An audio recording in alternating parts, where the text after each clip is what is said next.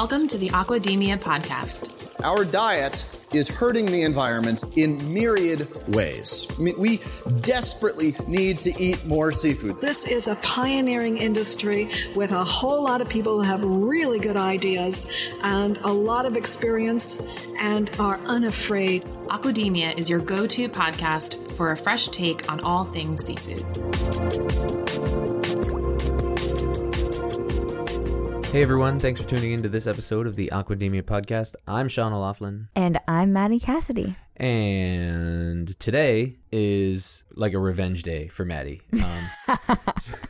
Maddie, if you're a regular listener, you probably noticed that Maddie was not in the last two episodes that we released. And unfortunately, that's just because when we recorded them, she was not with us. One of them, we were on the road, and one of them, I think you probably had a meeting or something, or we didn't have enough microphones or something like that.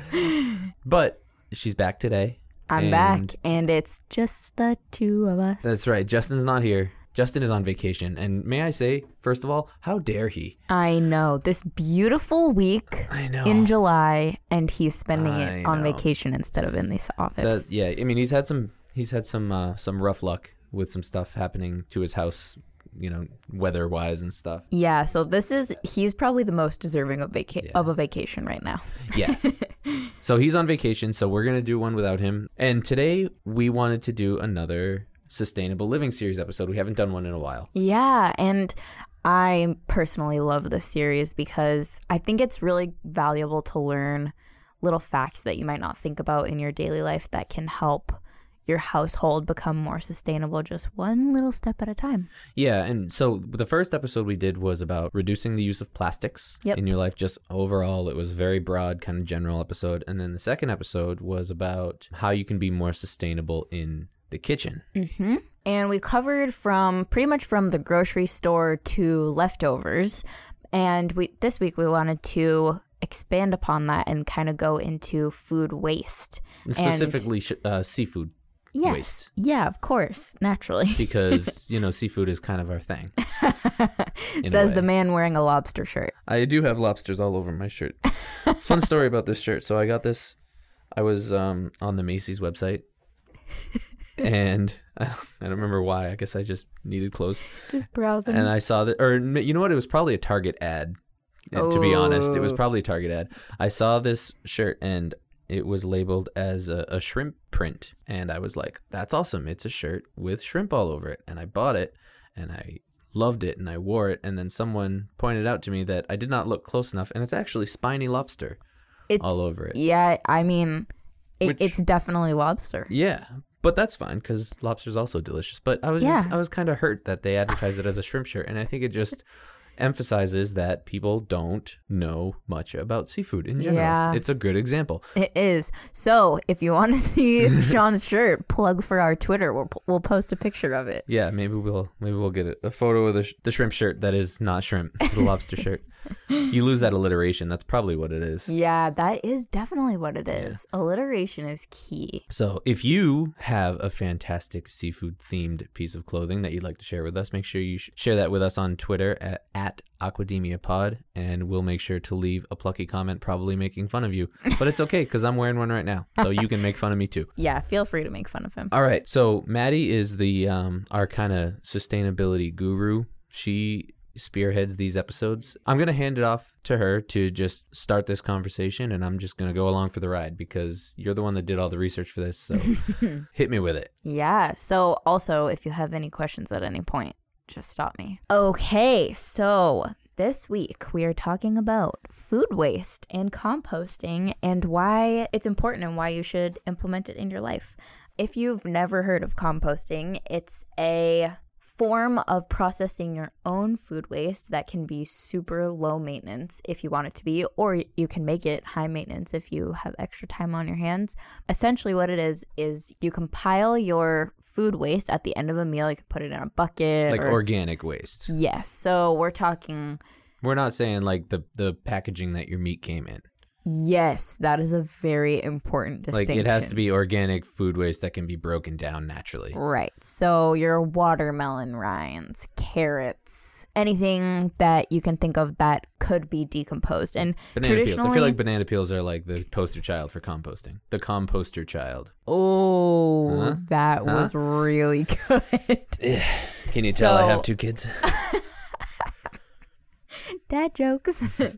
So, and traditionally that composting doesn't include meat just because it takes a lot longer to break down. Oh, really? I didn't know that. Yeah, traditionally it doesn't. It just involves a little bit more effort if you want to include meat. I just figured anything that was food that you wouldn't want to throw in your trash can, you just throw in a compost pile. Yeah, so if you do want to include meat, then you just have to be a little bit more mindful. So you need to have a proper nitrogen to carbon ratio. Okay, I'm going to stop you right there because we need to go back to the beginning. Yeah. Because that's getting in the weeds.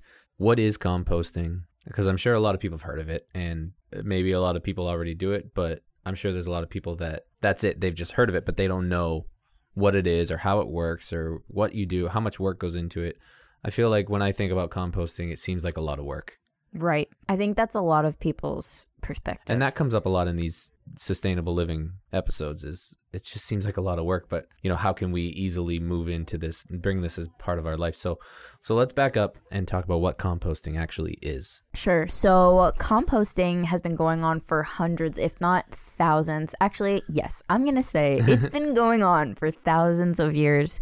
And essentially, well, in a way, it's kind of been going on since, the earth the existed, dawn of time. Since like carbon was a thing. Yeah, literally it has. So anyway, so it's been going on for a really long time. And essentially what it is the purposeful breaking down of organic materials. And how you can implement that in your life is at the end of your meal when you have the remnants of things you chopped up, the ends of your peppers that you didn't want to eat, the ends of your heads of lettuce and banana peels. The stuff that goes into the, what is it? The little disposal. The garbage in the disposal. Sink. Yeah. Or if you're like me and don't have a disposal, you put it in the trash I'm not can. fancy enough for that either. So the stuff that you would put in your garbage disposal, you can compile that, put it in a container, a bucket or something that you take out to your backyard at the end of the day, put it in a little pile, and it will start to break down. And the more it breaks down, the closer it becomes to soil. And then because it's full of this nutrient-rich organisms, it can then be used as really, really great fertilizer and soil for a garden. So flowers or more vegetables if you want to be super self-sufficient. And yes, you are right. It does involve more work than just shoving it in your trash can. But I want to argue that composting can be more beneficial to you than it even is to the environment. And that's saying a lot because it's really good for the environment. And not just in what it takes away, as in like plastic bags full of uneaten food in a landfill, exactly. But also what it adds to the environment. Right. Right. And it can save you money, and it also provides a place for your smelly food waste that you don't want stinking up your house for a week until the garbage man comes to pick it up. And then it also gives you this rich soil that you can use or donate or sell, whatever you want to do with it. Or just have a giant pile. Yeah, or just have a giant pile and be garbage man, compost man. Compost man. So one thing that we wanted to bring up with this episode is that composting doesn't have to be the traditional vegetable, fruit remnants that you think of it as. You can compost seafood and you can compost shellfish shells. Now, does that go in the same category? You mentioned earlier that some people don't compost meat because it takes a little more work and a little more time. Will fish fall in that category? It does, but not to the extent of red meat. Okay. So when you are committing to composting your seafood, also I just want to mention that Native Americans have composted seafood for hundreds of years because it provides such great soil for growing things in. Because it has fish oil in it, really great nutrients. It's good for soil like it's good for you. And when you are composting seafood, you need to keep in mind that there has to, in order for it to break down like to the best of its ability and quickly, you need to be mindful of the ratio of nitrogen to carbon, which is the scary thing that I mentioned earlier. Yeah.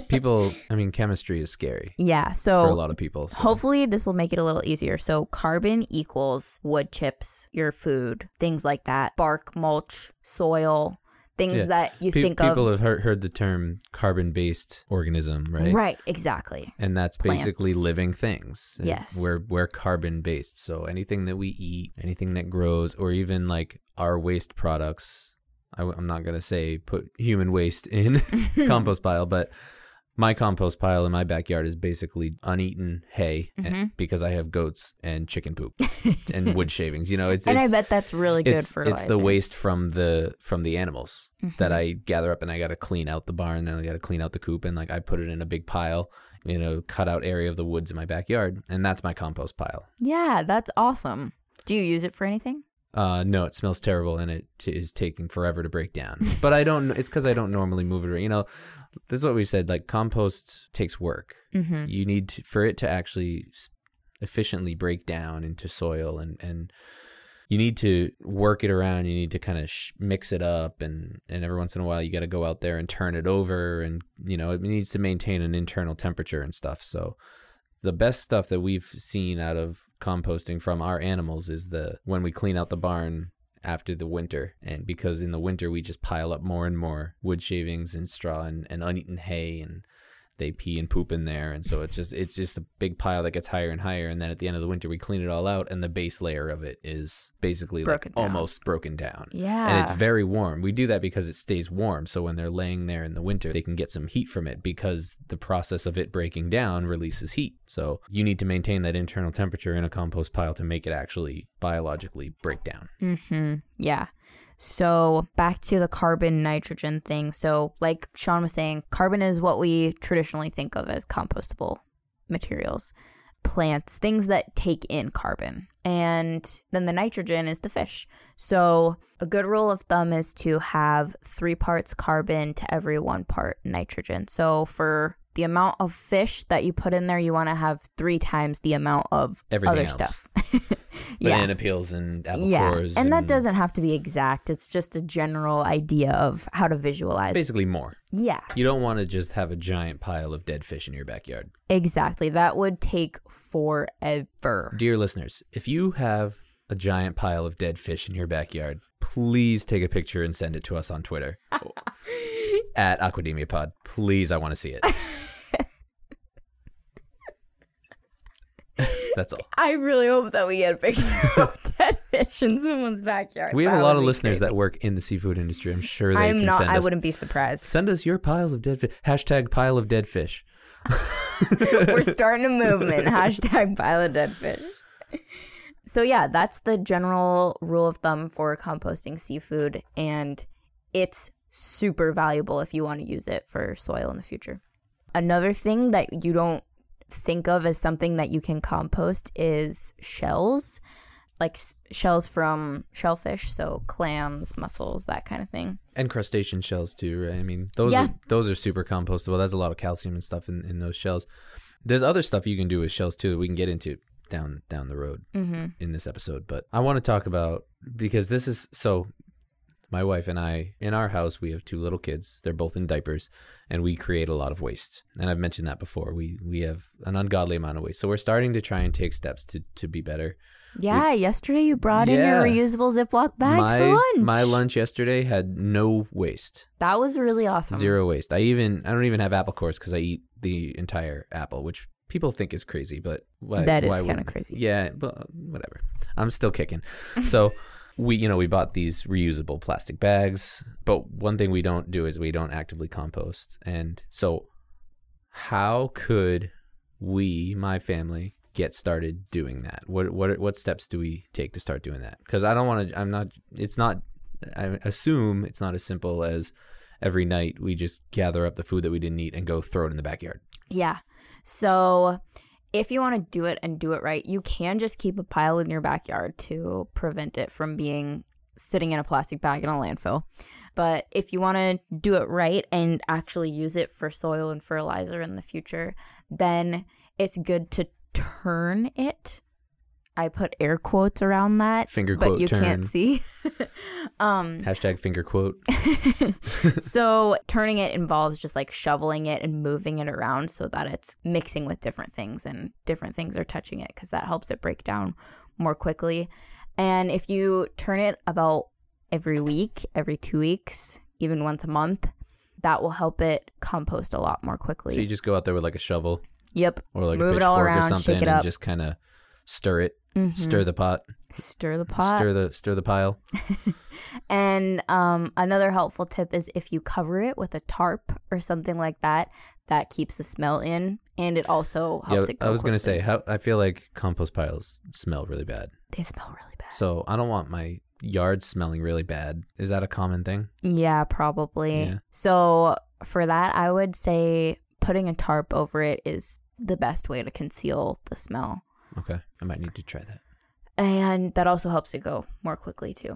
And another thing that you can do, I haven't looked into this myself, so I don't know how feasible it is, but once your compost is like mostly broken down, you can donate it or sell it to a fertilizing company, or like, I don't want to say Home Depot because I don't know if they would do that, but like a landscaper, landscaping company. Property management companies. I know that where I live, there's a lot of independent companies. Like Yeah. I actually have two close friends that I grew up with. What's up, Cole and Isaac? Love you guys. They both own their own landscaping companies. Yeah, that's a perfect example of who could use it and use it well. So what about shells? Yeah. Shells are cool. I feel like I've seen a lot of different uses for shells, but I assume they're coming from, processing plants and people that are able to produce tons and tons of shells at one time. But you see people who have like oyster shell driveways and stuff like that. And I feel like it's always oyster shell that you see because they're thicker and they're a lot of calcium, very durable. I mean, I know I buy bags of crushed oyster shell to give to my chickens, and they just eat it, and it gives them more calcium, and the shells of That's so interesting. the shells of their eggs are stronger, and it's just crushed oyster shell. So Wow. there's got to be something that you can do with if you have a big meal with mussels or clams or scallops or something. I guess scallops people don't really get the shells too much; they kind of buy it already prepared. But what are some options of things that we can do with the shells? I guess you could just put them in your compost bin, but I feel like they would take a long time to break down. They would. However, because of the calcium and the other vitamins that are in the shells, they help absorb the acidity in your compost. So from like strawberries or blueberries, So what if raspberries. you like crush them up? Will that Yeah. work better? Yes. So clean them before you put them in your really? compost. Yeah. Just wash them out, crush them up, and then if you put them in your compost, they will help take out the acidity and again, make it go more quickly. I feel like a lot of the tips that we're giving are to help it make the process go more quickly, just because composting does take a while. It's not like every month you have a new set of soil Right, to it may use. take over several seasons to actually break down, right? Exactly, yeah. So it's a slow moving process. Like my pile is still just a pile of hay and poop. Right, exactly. Except for the bottom. That's true, Like but I you haven't. said. But that's in the barn. That's a more closed. Maybe I'll go out there this week and take a big pitchfork and a gas mask out there and stir it up and see if we got soil at the bottom. Because maybe at the bottom of the pile, it's pretty good. I also put there is. I also put my grass clippings on there. Does that help too? That is really good too, and that's a really good place to put your grass because otherwise, I just have this really big cutout in the woods that you can't see from my yard, but if you walk out there, it's like an open space. So I just dump everything out there. that's awesome. So anything that I know will break down, I throw out there, but I don't actively use it as a compost pile. It's just like a place to put stuff. Right. What about compost bins? Yeah. I feel like you hear that a lot, or you see that online, like, kitchen compost bin or garage compost bin or outdoor compost bin. So I think that when you hear the term compost bin, it's likely associated with an actual commercial composting company. That was some alliteration right there. Commercial composting company. Yeah, that was good. That was very well done. For example, actually at our office last summer, we looked into getting a composting service at our office, and we found a local one called the Mr. Fox Composting Company. Shout out Mr. Fox. Yeah, thanks Mr. Fox for getting our compost every week. So They're fabulous. yeah, they're amazing. They're So fabulous, Mr. Fox. they have home plans and business plans. So we have 2 composting bins in our office in both of the kitchen/kitchenette areas of our office. And everyone puts their food waste in there. You can even put napkins, paper towels, and since they are a commercial composting company, you can put meat in there too, dairy, cheese, all that stuff, because they have the proper facilities to turn that into compost quickly. And I want to say it's $25 a month, and they come every single week to pick up your compost. And that's a business plan. Yeah, so it would be even cheaper for a home plan. Oh, fascinating. And these compost bins are they're tightly sealed. Right. Like they're literally just sitting in the middle of our office, and you don't smell them. You don't smell anything. Yep. Except on Friday mornings when they're about to come pick it up. If you open that, you will smell it. Yeah. Because it's basically just a trash can that has a really tight seal on it, and it's full of just uneaten food. That's the only thing that's in it. So it's gonna smell. And when we first got it, we were like, I don't know if we'll be able to fill it up all the way every single week. But it's been so surprising. I mean, we have 50 people in the office that eat lunch every day. And the amount of food waste that we produce, we fill both bins up every single week. And they're the size of probably a small trash can. Yeah, like a kitchen trash can. Yeah. So it's just crazy how much food waste that we produce, even just eating lunch every day. So the amount of food waste that you could be saving if you start a compost pile or if you sign up for a composting service, it really makes a difference. It's interesting. And if you live in a city and you can't compost on your own in your backyard, backyard, that's a good way to do it. Yeah, you get one of these bins, and they supplied the bins. Yeah, we didn't have to do anything. They give us liners for the bins every week, and they just take it to their facility, which is like 20 minutes up the road, and they have this like giant operation of like fields of compost. Wow. It's really cool. That's crazy. The only thing that's the downside to that is you don't get the benefit of having, like, if you're a gardener, if that's a hobby that you have is gardening, or if you want to try growing some vegetables, or you need to fill in holes in your yard, in your grass or something, you don't get that. It's not free soil for you. Yeah, exactly. Which is too bad. So it's a give and take. You can either get the benefits of having a compost pile and put in the work, or you can take the easy way out and let someone else do all the work for you, but you don't get the benefits. So it's whatever is more worth your time, I think. Like in our office, obviously, we don't have the time to create a compost pile and behind our office. And I don't know if our property management company would like that. Yeah, we're in the middle of a big office park type area. It's actually right next to an Air Force base. Mm-hmm. So we're surrounded by office buildings. And there's a daycare right next door. Like right outside our door is like where the kids have recess. So I'm sure they'd love to play in the compost pile. So probably wouldn't want that. Yeah. So this option was just a lot more feasible for us, and for people that live in areas like this, like in a city, then that would probably be the best option for you. And I know Mr. Fox does a lot of northern New England in the USA. So if you live near that area, you should look into them.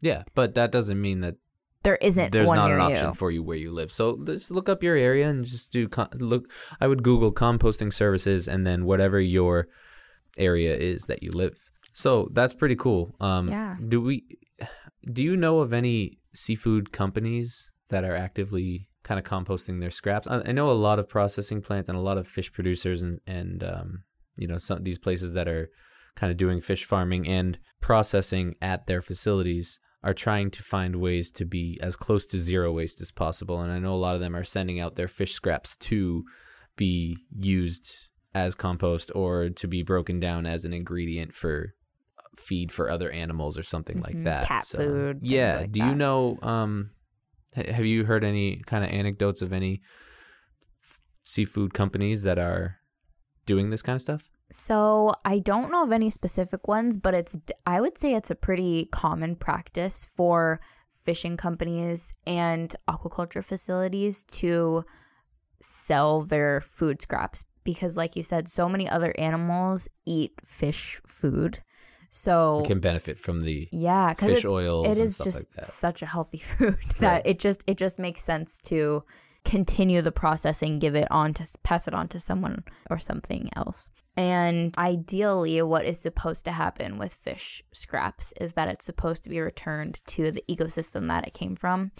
However, with fishing companies today, doing that isn't necessarily the best option for the ecosystem that you would be returning it to, just because of invasive species, and the ecosystems have just changed so much in our lifetimes that that's not really a great practice anymore. You could get like an overabundance of nutrients and organic material in there, and then you could cause algal blooms and things. So. Exactly. So I think that a lot of companies are catching on to the fact that they don't have to just dump their waste. They can actually make money off of it by selling it to someone else that will use it happily. Yeah, I mean, it's like a win-win. I mean, instead of finding a way to pay for some waste company to come take all this stuff away, why don't you have someone pay you that wants it and can do something with it? So exactly. If you're a fish producer or a processor or working in a fishery, look into this. If you don't already have something set up with someone, I'm sure there's people that are willing to take.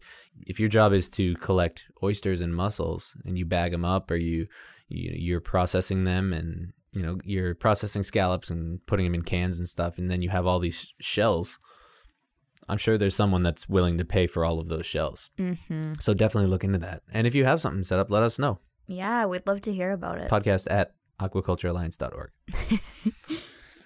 Anything else you want to talk about with composting? To summarize this, really, it seems like something that would be a lot of work, but it's really not. It's basically, instead of throwing your uneaten food in the garbage disposal or in your trash can, put it in a bucket, and then after you're done washing the dishes, just bring that bucket outside, put it in a pile in your backyard somewhere, and every once in a while go out there and just kind of stir the pile, #stir the pile, and you'll be composting. It's really that easy. Yeah, it's as much work as you want it to be. And if you want to just have a pile and let it sit there and decompose on its own, then it will do that. It just might take a little longer. Yeah. But it's definitely a worthwhile investment if you want some nice soil and fertilizer. And if you have fish going in there, which you should, because hopefully if you're a regular listener to this episode, to this podcast, you are eating seafood on a regular basis, getting your 2 meals in a week, and making sure that your friends are eating more seafood too. So that seafood is just going to help result in better compost. Yeah. It just goes to show what a valuable thing seafood really is. Like, it just contributes so much to humans, animals, and the environment. It's really remarkable. All right. Well, do you have anything else you want to talk about? No, that's pretty much it. All right. Thanks for letting me be rightfully in the spotlight this week. You got it, Maddie. I feel like we should have signed a contract or something that everyone is going to get a couple of their own episodes. Yeah, you need your own episode. What would you talk about? The first couple episodes were just me. Yeah, that's and true. And a little bit of Justin. So I already had my time in the spotlight. Your old hat at this point. Yeah, no one really listens to the show to hear my voice. They want to hear the guests, and they want to hear you guys. So